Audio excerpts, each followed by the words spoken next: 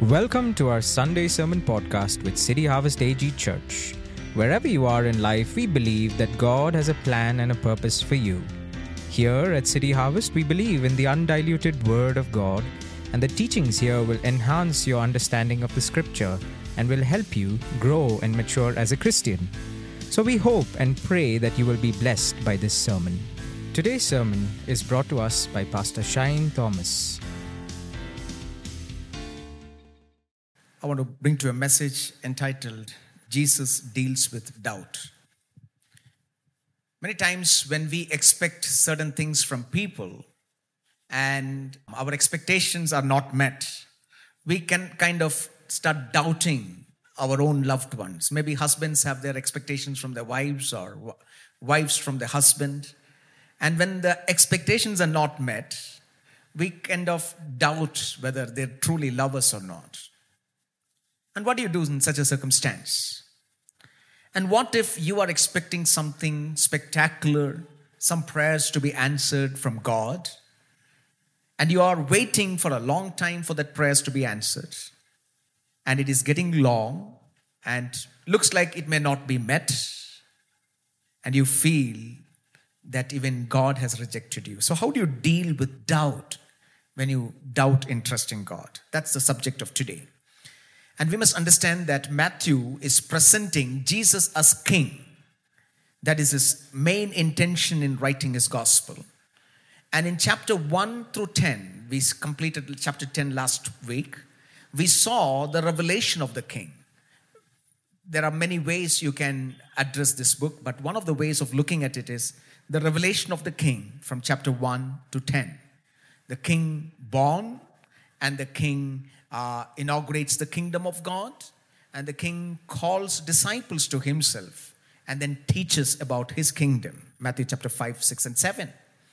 And 8 and 9 especially, we can find the divine revelation of this king by the 10 healing miracles, 10 or so healing miracles over the nature, evil spirit, dead being raised. And we see an amazing revelation of the king, Jesus Christ.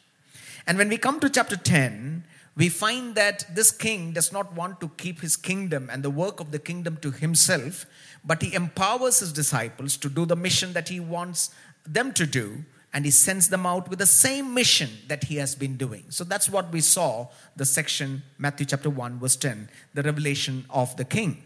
And today we are starting on a new section from the study of Matthew. And from 11 and 12, we can find responses to the king.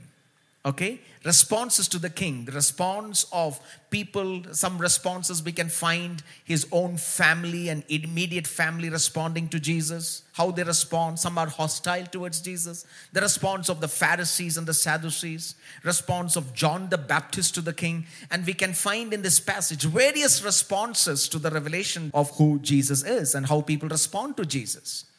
And then if you go a little further, you can find the retirement of the king. That means the king has been preaching to the crowds, and the crowds are not accepting him. There is a lot of opposition that is coming to Jesus Christ. So what he does, he speaks in parables to the crowds, but he started teaching, retires from the crowd, and he concentrates on the 12. And then it goes on to the rejection of the king in the Gospel of Matthew. And then finally, the resurrection of the king. And this is one way of looking at the Gospel according to Matthew. And I also told you about, when I spoke about the revelation, the 5 teaching blocks in the Gospel of Matthew. So today, we are starting with Matthew chapter 11, verse 1 to 3.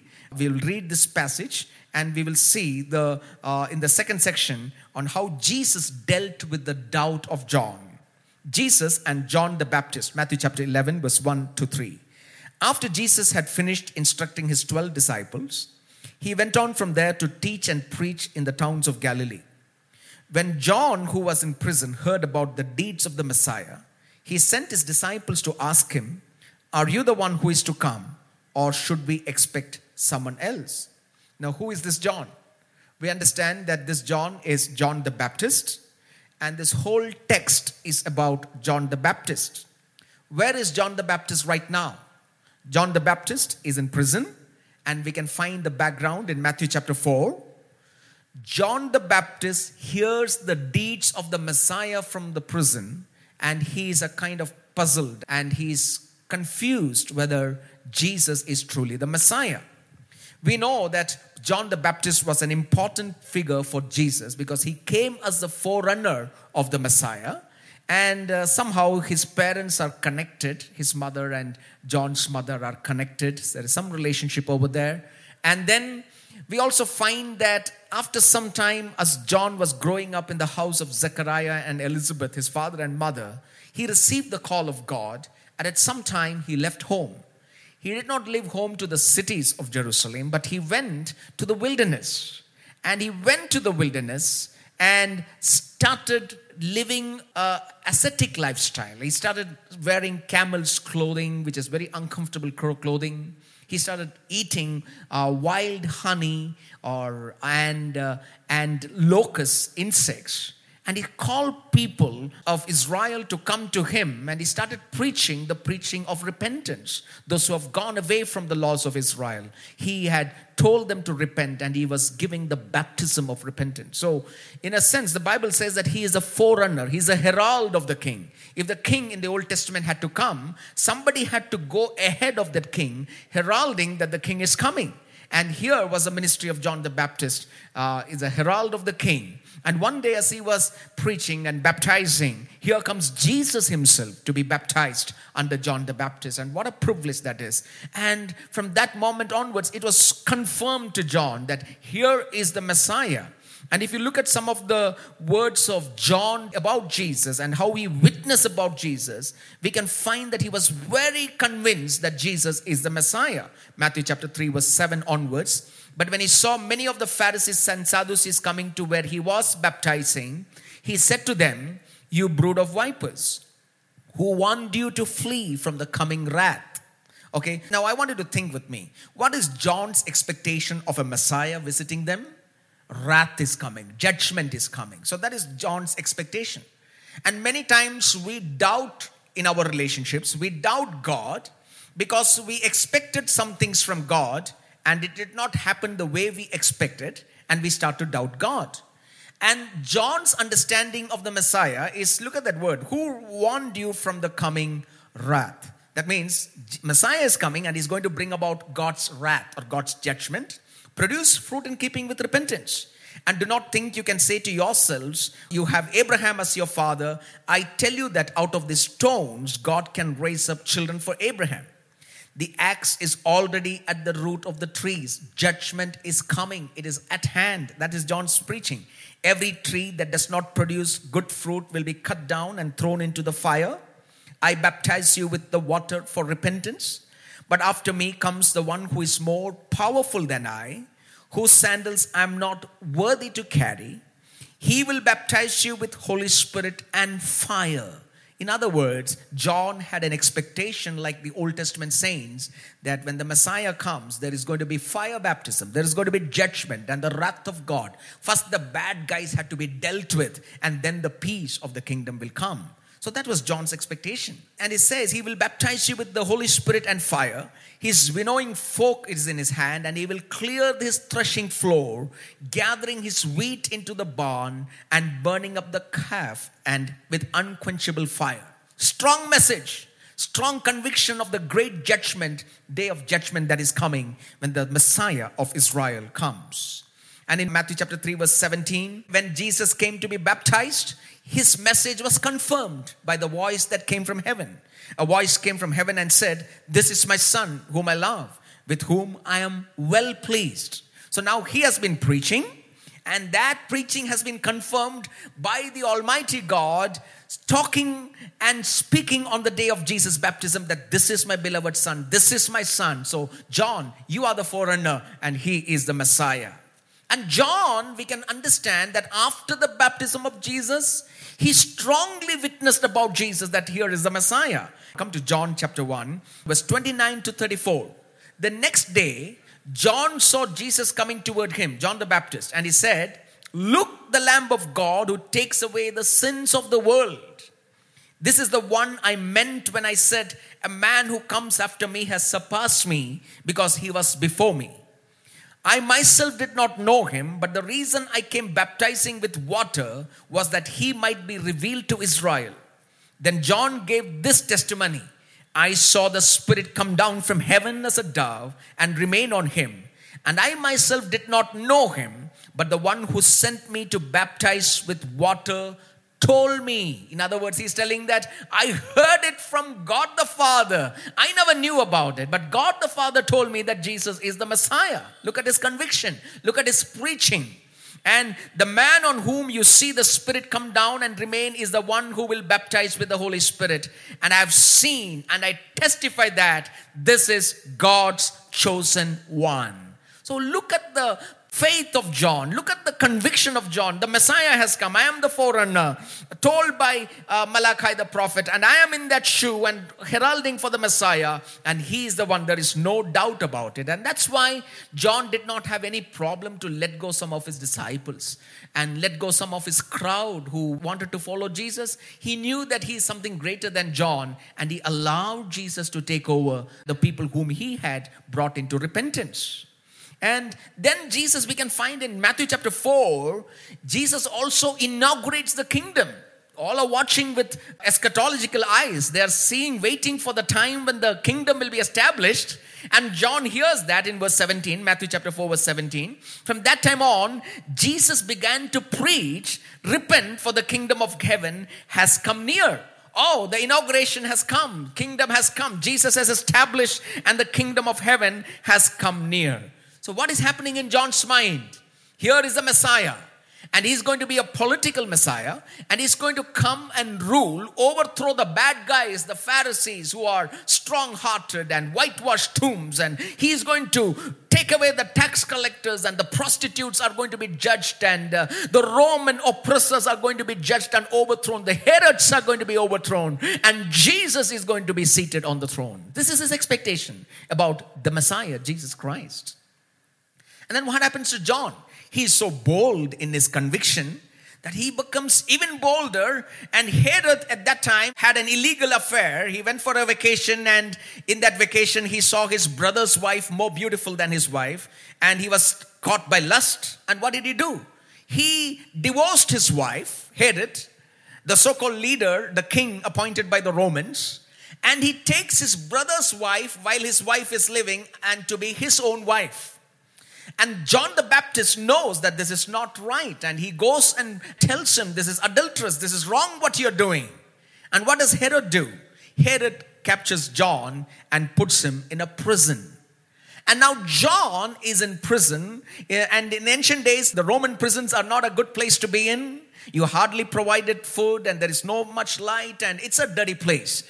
Okay? And he is there for the sake of righteousness. He spoke what is right. He came as a forerunner of the Messiah, and now he's expecting that Jesus is going to take over the throne and arrest these guys, these horrible guys like Herod, who is so adulterous, and he is going to come in my place, and I'm going to be released because the Messiah has come. And John has been waiting and waiting and waiting in prison. And he's hearing about Jesus, that he is sitting with tax collectors and eating, and he's setting free the prostitutes who are caught in the field, ready to be stoned. And he cannot somehow digest why Jesus is doing this, because that is not his business. He's supposed to judge them and sit on the throne, but he's become a friend of sinners, and he's not doing anything to John's condition. So he starts doubting Jesus Christ. Think what is happening in John's mind. He had a different expectation about Jesus. That Jesus will come and take away all his problems and trouble. And once I receive Jesus and once I have the Messiah, I can have the good life. And I can have all my dreams come true. And I can have the best life because the Messiah is coming. And he's going to establish and judge the bad guys. And I'm a good guy. And my life is in a mess. I am in a prison in spite of following the Messiah. And he doubted God. Have you ever seen that when people come together in relationships or friendships, there are spoken expectations and there are unspoken expectations? There is expectation a wife has from a husband, and there is an expectation the husband has from wife and children, parents, and in all relationships of life. Some are spoken expectations and some are unspoken expectations. And when those expectations are not met, you kind of start doubting. you kind of get angry and anxious and irritated with these relationships. And somebody said, expect less from anyone. Anything else is a happy surprise. If you expect less from anybody, anything else is a happy surprise.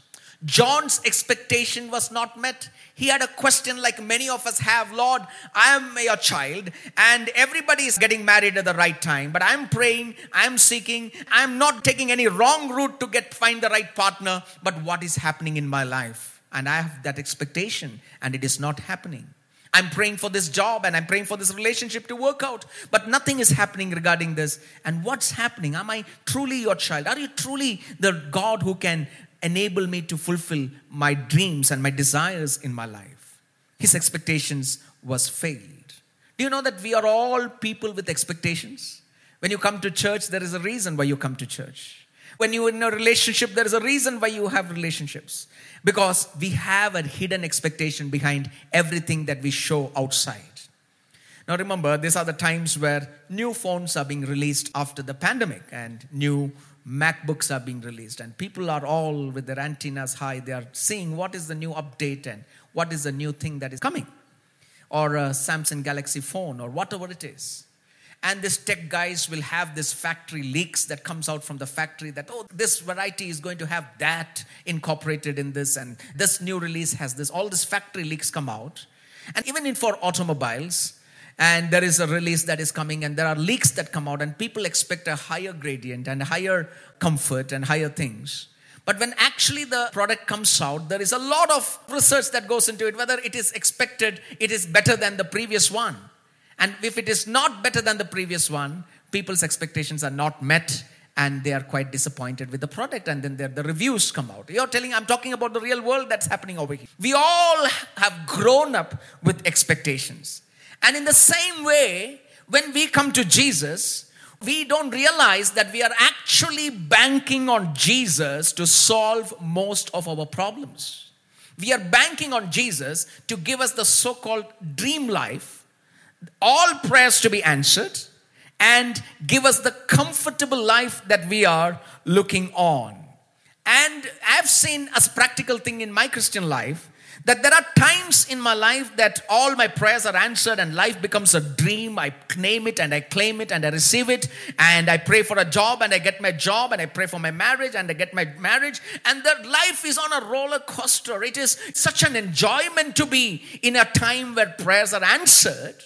But I've also seen in my Christian life that there are times where I pray and fast and cry and seek out the God's face day and night. And sometimes for certain things, God remains quiet and my prayers are not answered. Have you ever come to a situation in your life that, Lord, I'm praying for this particular thing for a long time, but I am going through a prison experience in my life. I feel that in this area, I'm imprisoned and I'm helpless in this area and I do not know what to do about it. And I sometimes feel that you have let me down.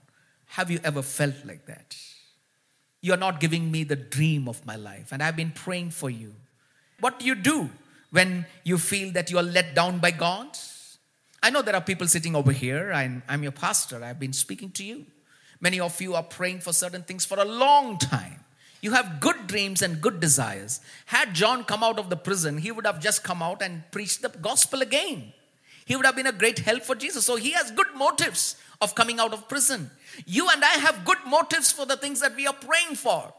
But sometimes God does not answer the way we want and in the time that we want.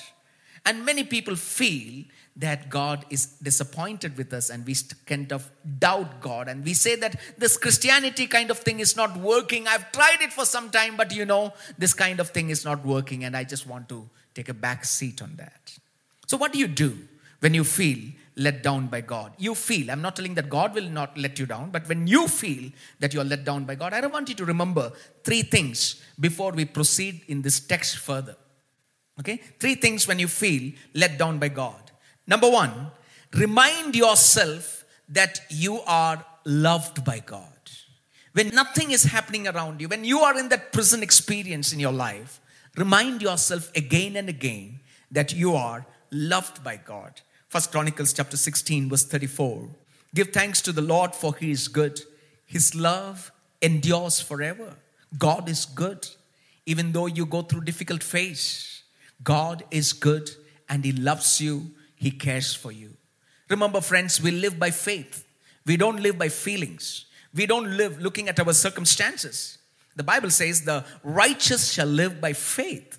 So even when you go through the prison experiences, remind yourself again and again that you are loved by God and God cares for you. Don't go by what you see. Go by what God has to say about your circumstances. Secondly, God's wisdom is far superior to our own wisdom. When you feel that you are hitting a dead end and a roadblock and nothing is happening, God has a superior wisdom about that situation than your own wisdom. It exceeds our own ability to see the situation. God sees the missing pieces of the puzzle, which we cannot see many times. He sees the missing pieces of the puzzle of your life. And God's wisdom in that situation is higher than your wisdom, what you can think in your limited wisdom. Remember these two common verses that we quote from the scripture in Isaiah chapter 55 verse 8. For my thoughts are not your thoughts, neither are your ways my ways, declares the Lord. So God has a superior wisdom. God has a higher way regarding your life. And many times when we are in that prison experience, we don't realize that. But trust God's wisdom higher than your wisdom. Proverbs chapter 3 verse 5. Trust in the Lord with all your heart. This is a very difficult thing very simple verse, but very difficult thing to practice. Especially when you are in such situations, when your prayers are not answered and when that good thing that you are waiting for is not happening. Trust in the Lord with all your heart and lean not on your own understanding. So understand God loves you and God's wisdom is superior to your wisdom. And thirdly, acknowledge that God has promised to work good in your life. Through the prison experience, through those dead-end situations of your life, God has promised. Very common verse, we always quote it. And Romans chapter 8, and we know that when I am in prison, when I am in situations that are painful, when my prayers are not answered, we know that it is a great affirmation from by Paul that in all things God works for the good of those who love him and who have been called according to his purpose. Keeping that in your mind, that God loves you, his wisdom is superior, and everything that happens in my life is going to ultimately work out for my good and good in the kingdom of God. Let us see what Jesus has to say to John. Now, John is doubting, his expectations are not met, and he sends his disciples to Jesus to find out whether he is truly the Messiah. And look at the response of Jesus. Let's see what Jesus is answering John. Matthew chapter 11, verse 4 to 6. Jesus replied, go back and report to John what you hear and see. Jesus is not giving any explanation. He is telling, what you heard me doing and what you see me doing, just go and report that to John. And what is it? Verse 5. The blind receive sight, the lame walk, those who have leprosy are cleansed, the deaf hear, the dead are raised, and the good news is proclaimed to the poor. So what is Jesus telling? Jesus is telling some 6 things over here. What are the 6 things? The 6 things what Jesus has already done and performed in chapter 8, 9 and 10. Okay? Jesus is not telling something which John does not know. John has heard about it. Some of his disciples have seen what Jesus do. And Jesus is reminding John of what he just did in the previous chapters. The blind receive sight in Matthew chapter 9. The lame walk. Those who have leprosy are cleansed. The deaf hear. The dead are raised. The good news is proclaimed to the poor. By the way, when John was sending his disciples to Jesus, John did not have the New Testament. Right? We are so fortunate to have the New Testament writings with us. He never had the New Testament to check what Jesus is doing. But when you really see what Jesus said to John's disciples to take it to John, these are all quotations. The 6 things that Jesus did are all quotations from Isaiah 35, Isaiah 61, Isaiah 42, and Isaiah 29. These are all quotations from the Old Testament scroll of Isaiah the prophet. So John the Baptist is a prophet, and when the expectation of Isaiah is that the Messiah is coming, and Jesus is telling John through his disciples that see what Isaiah has told in chapter 29, chapter 61. And we have those chapter divisions, but then in Isaiah's scroll it is written that this is what the Messiah will do. I am doing exactly what the Messiah is doing. I am indeed the Messiah. That's what Jesus is telling John's disciples, and they go back. After all this, John's disciples go back, and Jesus' signs and miracles are not just random acts what Jesus did, but they are the foretaste of the kingdom of God. John understood Jesus as the Messiah, but he did not exactly understand what was Jesus' ministry as a Messiah. What would the Messiah do in his coming? And these are all the foretastes: the dead being raised, the lame walking, and the blind seeing, and the good news being proclaimed to the poor. These are all the foretastes of the kingdom that Jesus is actually coming to establish in his second coming. So what is Jesus saying to John? You are not wrong, John, that I am the Messiah. I am the one sent by God the Father. You were my forerunner, and look at my works and look at my acts. It tells you from Isaiah the prophet that everything finds its fulfillment in me. And look at Jesus' last words to John's disciples over here. In Matthew chapter 11 verse 6. Blessed is anyone who does not stumble on account of me. Very, very important verse for us to think. In the New American Standard Bible, it says, blessed is any person who does not take offense at me. In other words, John has supposedly taken offense at Jesus Christ because he is not rescuing him from the prison. And many times when we go through certain situations of life and things does not happen the way we want in our life, we take offense at God. We take offense at Jesus and his promises. But Jesus is telling John through his disciples that blessed is any person who does not take offense at me. Because the kingdom of God, the way God works is not how you think it should work. The way God works is not how John thinks it should work. God has a greater plan. And don't take offense at the way God is working in your life and in John's life. Amen? Praise the Lord. Somebody said, it is a misplaced beatitude. The word starts with blessed who does not take offense at me or stumble on my account. And in chapter 5, we can find the beatitudes. And somebody said, it's just a passing comment, that it is called as one of the misplaced beatitude. Jesus is a stumbling block. And the way Jesus deals with the people of Israel, the way Jesus deals with God's people sometimes can be beyond what we expect Jesus to do in our lives. But let it not be a stumbling block for you to believe in the one true God through Jesus Christ. The cross was a stumbling block for the people of Israel, because cursed is anybody who hangs on a cross. And Jesus went to the cross, the Messiah went to the cross, and it became a stumbling block.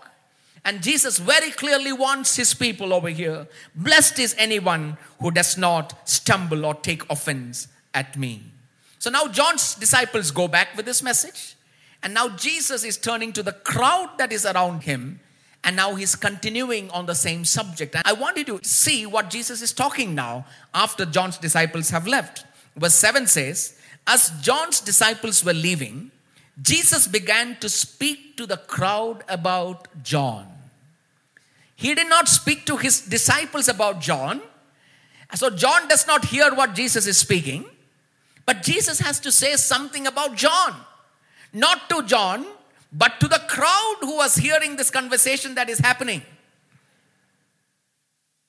Verse 7 says, as John's disciples were leaving, Jesus began to speak to the crowd about John. What did you go out in the wilderness to see? A reed swayed by the wind? He's talking about John the Baptist. You all have gone, most of his crowd and the disciples have gone to John the Baptist, and they have been baptized, and they heard John the Baptist. And Jesus is asking the crowd, when you went to John in the wilderness, what did you see? Did you see a reed that bends by the wind. What is a reed? Reed is a small plant that grows in the wild, especially in the banks of the river. And with one force of the wind, it goes to the other side, and the wind comes this direction, it comes on the other side, right? Did you see in John the Baptist a person who just sways like this? Now maybe in this situation, John may be swaying like this and not understanding whether I am the true Messiah or not. But look at the ministry of John the Baptist. When he went to the wilderness, he was a bold man. He was not swayed to and fro like the reed goes in the wind. He was a man, and he is a man who stood strong for me. Jesus also digging, probably. Some scholars say that he was digging at Herod because their coins had a reed. Herod's coin had a reed. And he was telling that this Herod, these people sway to and fro to the Romans and to the Jewish people. But did you find my servant John like a reed? He stood strong for the revelation that had been given to him. What is Jesus telling over here?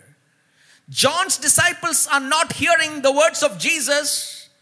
But when John is doubting in the prison and his disciples are troubled about what is happening about the kingdom, Jesus does not talk bad against John. He has something good to talk about John.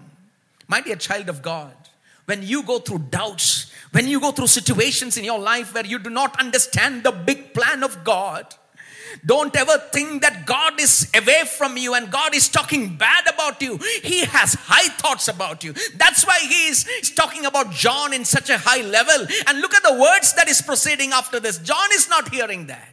Today, you may not understand what is happening on the other side of eternity. You may not understand all the plans that God has for you. You may be struggling in your faith. You may not know why you are in a prison. But my Jesus has high regards about your faith and the cost you pay in following Jesus. Can somebody shout an amen? Amen. Jesus is talking very highly about John the Baptist over here.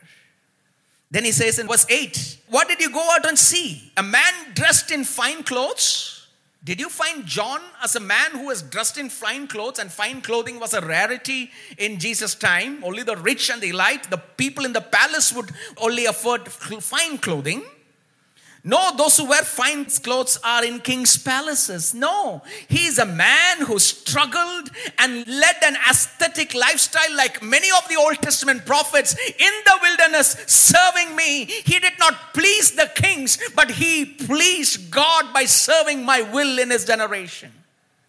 Jesus has talking very highly about John. And verse 9 and 10, what did you go out to see? A prophet. Yes, I tell you, more than a prophet. John is not just a prophet. All the Old Testament prophets looked forward to John. In him is a culmination of the Old Testament prophecies that he is a forerunner of the Messiah. He is more than a prophet. And Jesus is quoting from Malachi chapter 3 over here. I will send my messenger. He is a messenger of God who will prepare your way for you. And he has prepared the way for my ministry, says Jesus Christ. You see how Jesus is debating, and he is coming with points where he's approving of John's ministry, irrespective of his condition and doubt what he's having in the prison. When we struggle in faith, my dear child of God, my Jesus understands our situations. He is waiting for you to understand and get the big picture, but he's never upset with you. He understands the struggle that you and I face in this evil world. And he talks highly about how much of sacrifices and work we have done in the presence of God. He cares for you. He loves you. And then he says in verse 11, truly I tell you, among those born of woman, there has not risen anyone greater than John the Baptist. What a privilege he has given him. If those born in woman, there is nobody greater than John the Baptist. And then he comes with another argument. He says, yet whoever is least in the kingdom of heaven is greater than John. In other words, we all of us, we are greater, highly privileged than John. Why? Because John did not have the full revelation of Jesus Christ. He knew in part. He did not have the New Testament. Today, We are privileged. We are greater. We have a greater revelation than John. Why? Because we are in this side of the cross. We know what the Old Testament prophecy spoke about. We know that Jesus is the Messiah. He came and He died and He rose again. And we are privileged. We have been given the gift of salvation through Jesus. We have been given the deposit of the Holy Spirit. And Jesus says, whoever is least in the kingdom of heaven is greater than John the Baptist, because we have a greater revelation of who Jesus is through the Holy Scripture and the presence of the indwelling Holy Spirit in our lives. This is a passage that we need to cover in the study of our Gospel of Matthew. And I pray that you pay attention and learn what God has to speak to us through these words. In verse 12, Jesus said, from the days of John the Baptist until now, the kingdom of heaven has been subjected to violence, and violent people had been raiding it. What does this passage talk about? And there is a lot of debate. This is one of the highly debated phrases of the Lord Jesus Christ. The kingdom of heaven has been subjected to violence, and violent people have been raiding it. Look at the life of John the Baptist. He was a forerunner of the Messiah. And what is the fate of John the Baptist? He is in prison. Look at Jesus Christ. He inaugurated the kingdom. But what did the world meet him with? They met him with violence, rejection, put him on the cross. Look at the disciples of Jesus Christ. They took the mantle from Jesus and carried on the Great Commission with the power of the Holy Spirit. And almost everybody died the death of a martyr. So when we take the gospel of peace, and when we go into the bylanes and the highways proclaiming the gospel of the kingdom, there are chances that kingdom of God, the bearers of the gospel of peace can be met with the violence of the evil world. And what is happening today in the parts of the world is not a surprise. Why? Because it go in chapter 10. Last week we looked at it in detail. That you will be hated by everybody. You will be brought before councils on account of me. Because when you carry this gospel of peace, it will be met by violence for the people who are opposing and the evil that opposes the gospel of the Lord Jesus Christ. So don't be surprised, John, if you are in prison. You are a believer and people are opposing you in your family. People are opposing you in your workplace because of your Christian ethics. Don't be surprised. Jesus said, the kingdom of heaven has been subjected to violence, and violent people have been raiding it. I heard one scholar telling that there is another meaning you can take from this. And he said in such a way, I'm not a Greek scholar, but he said, in Greek, if you really study this passage, the both meanings can be applied to this passage. And what does he say? He says that if you are in the kingdom of God, and if you want to pursue the righteousness, peace, and joy in the kingdom of God, you need to force yourself to believe against the flow of the world. It's not that physical violence, but there should be intention. There should be force from our side. There should be faith from our side to pursue that pearl of great price, to be subject, to be under the kingdom of God. It does not come easily, my dear child of God. We need to pursue the kingdom. Like the pearl of great price. Like example of a violent man. I am going after the kingdom no matter what. I want to spend time with Jesus. I want to know him more because he loves me. I want to chase after the kingdom. And such people receive the kingdom of God. Amen. Jesus said the kingdom of heaven has been subjected to violence. And violent people have been raiding it. Verse 13 to 15. All the prophets and the law prophesied until John. And if you are willing to accept it, he is the Elijah who was to come. Who has ears, let him hear. So who is John the Baptist? Is he Elijah? Are you with me? Is he Elijah? Jesus said he was the Elijah who was to come. Whoever has ears, let him hear. Later, when you see people asking John whether you are Elijah, he says no. So we will study about it later in the passage of John's assassination time. We will study that. But think about it. Okay? Matthew chapter 11, verse 16 to 17. To what can I compare this generation? Now Jesus is addressing the crowd over there and the kind of evil age that we are in the time of Jesus and even today. To what can I compare this generation? They are like children sitting in the marketplaces and calling out others. We played pipe for you and you did not dance. That is expectation. Again, the expectation is coming. This generation is a generation of expectation. That is again what Jesus is telling. The expectation of John the Baptist, that when Jesus the Messiah comes, all his troubles will be taken off. His enemies will be put in the cross and he will be delivered. Did not happen. And the generation that people sitting in the church and the wicked generation outside, this is the expectation of most of the people. Like small children on the town halls, that they played the pipe for you and they expect others to dance and sang a dirge and mourn for the dirge. Now, how do I explain this? When growing up, I was in other part of the city of Bangalore, somewhere near Vivek Nagar I grew up. From my 1981 to 85, I was there. Then we moved to Calcutta. So that time we were living in a very poor locality, that area, and we had line houses. I still remember our house was just a one room, including the kitchen and the bedroom, all one room. And for all these houses, we never lived in such kind of luxury that we see now, that people are enjoying in the city of Bangalore. I'm talking in the year 1981, 82, 83.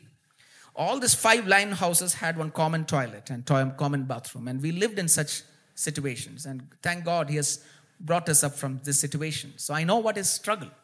So there were 2 line houses, one 5 this side and 5 this side. And next to this house, there was a small plot that was empty.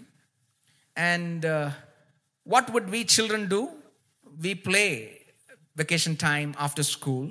And getting permission from parents was not easy, right? Getting permission. Now it's far more easy. I don't know, parents are lenient when children take the phone. We did not have phones, so we had to go out to play.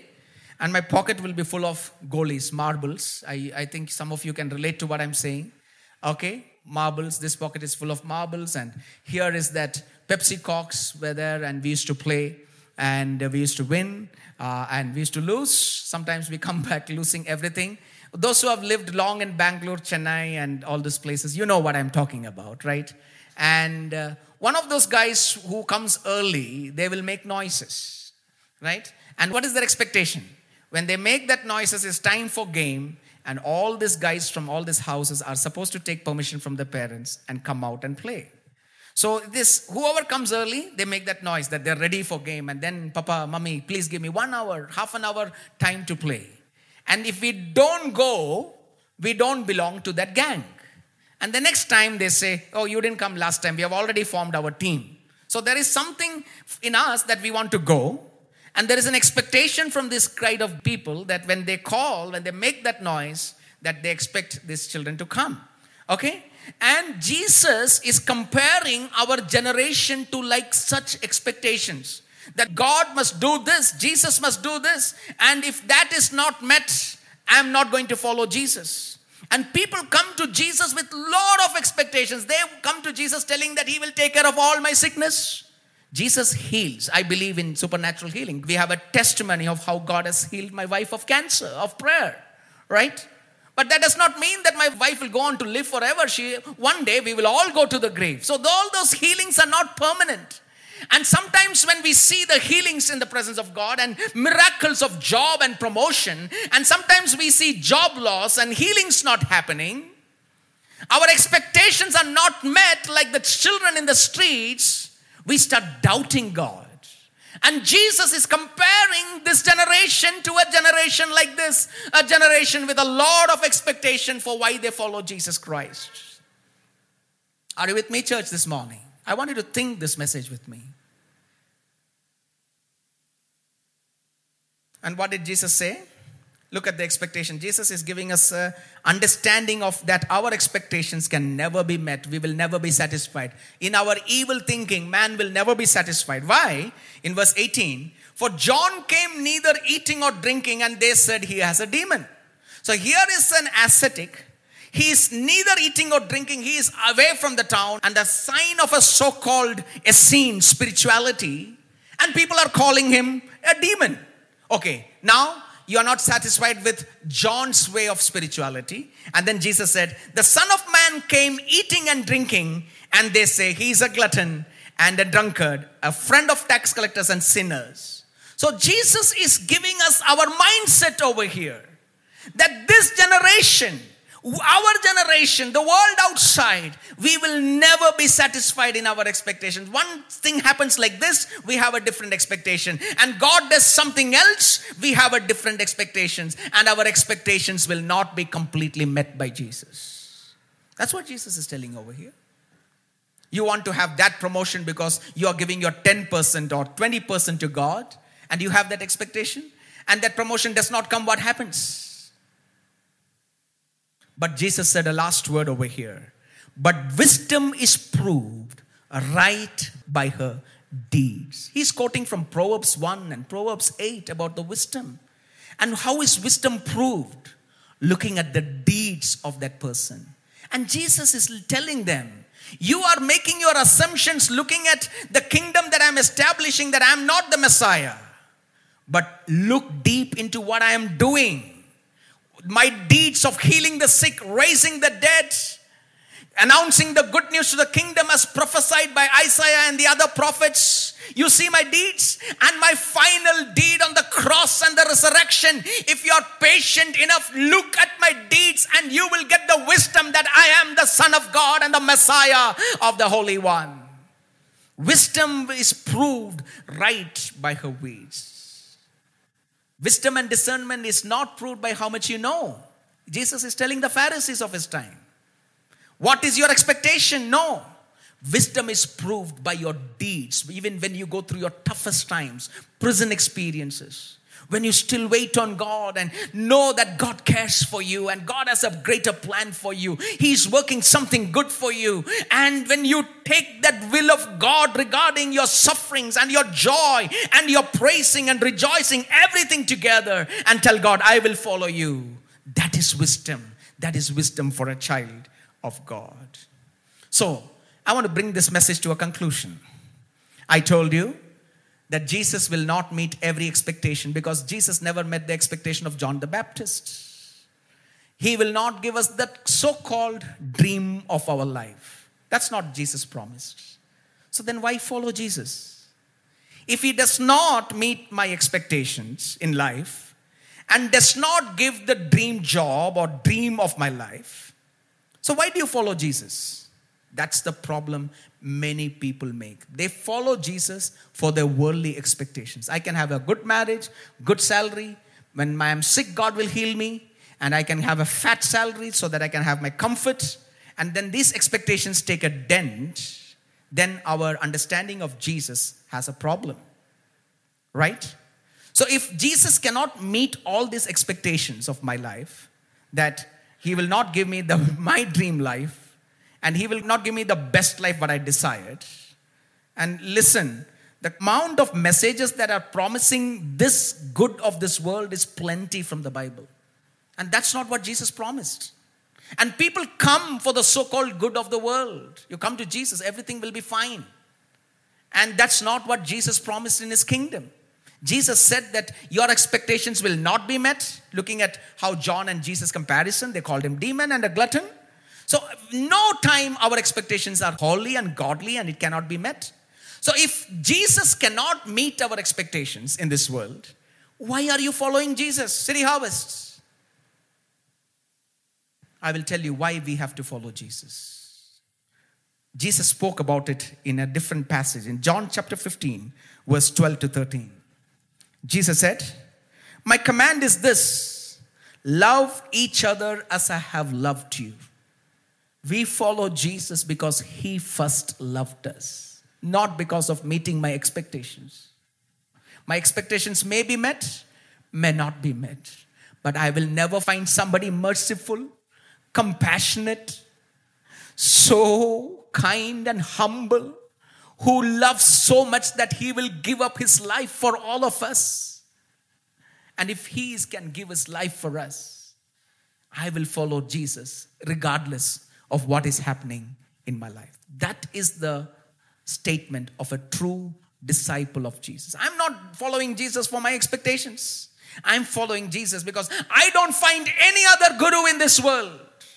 I don't find any religion in this world that will love me sacrificially. I don't find any philosopher in this world who will love me like Jesus, where he can give his life and resurrect on my behalf to give me eternal life and peace with God. When I see that love displayed by my God, I will follow him to the end of my life. And that is why Jesus came into this world. Are you going through doubtful situations of your life? Are you going through challenges where you doubt whether you are truly a child of God and what's wrong with you? Are you in a prison experience in your life? Wisdom is proved by your deeds. Today, ask God for the grace of perseverance. Tell God, yes, my dreams are not being met, but I will follow you because you loved me first. I don't find this love anywhere, in any person. I don't find this in any religion or any way of life or any guru of this world. I find it only in Jesus Christ. And that's the motivation to follow you.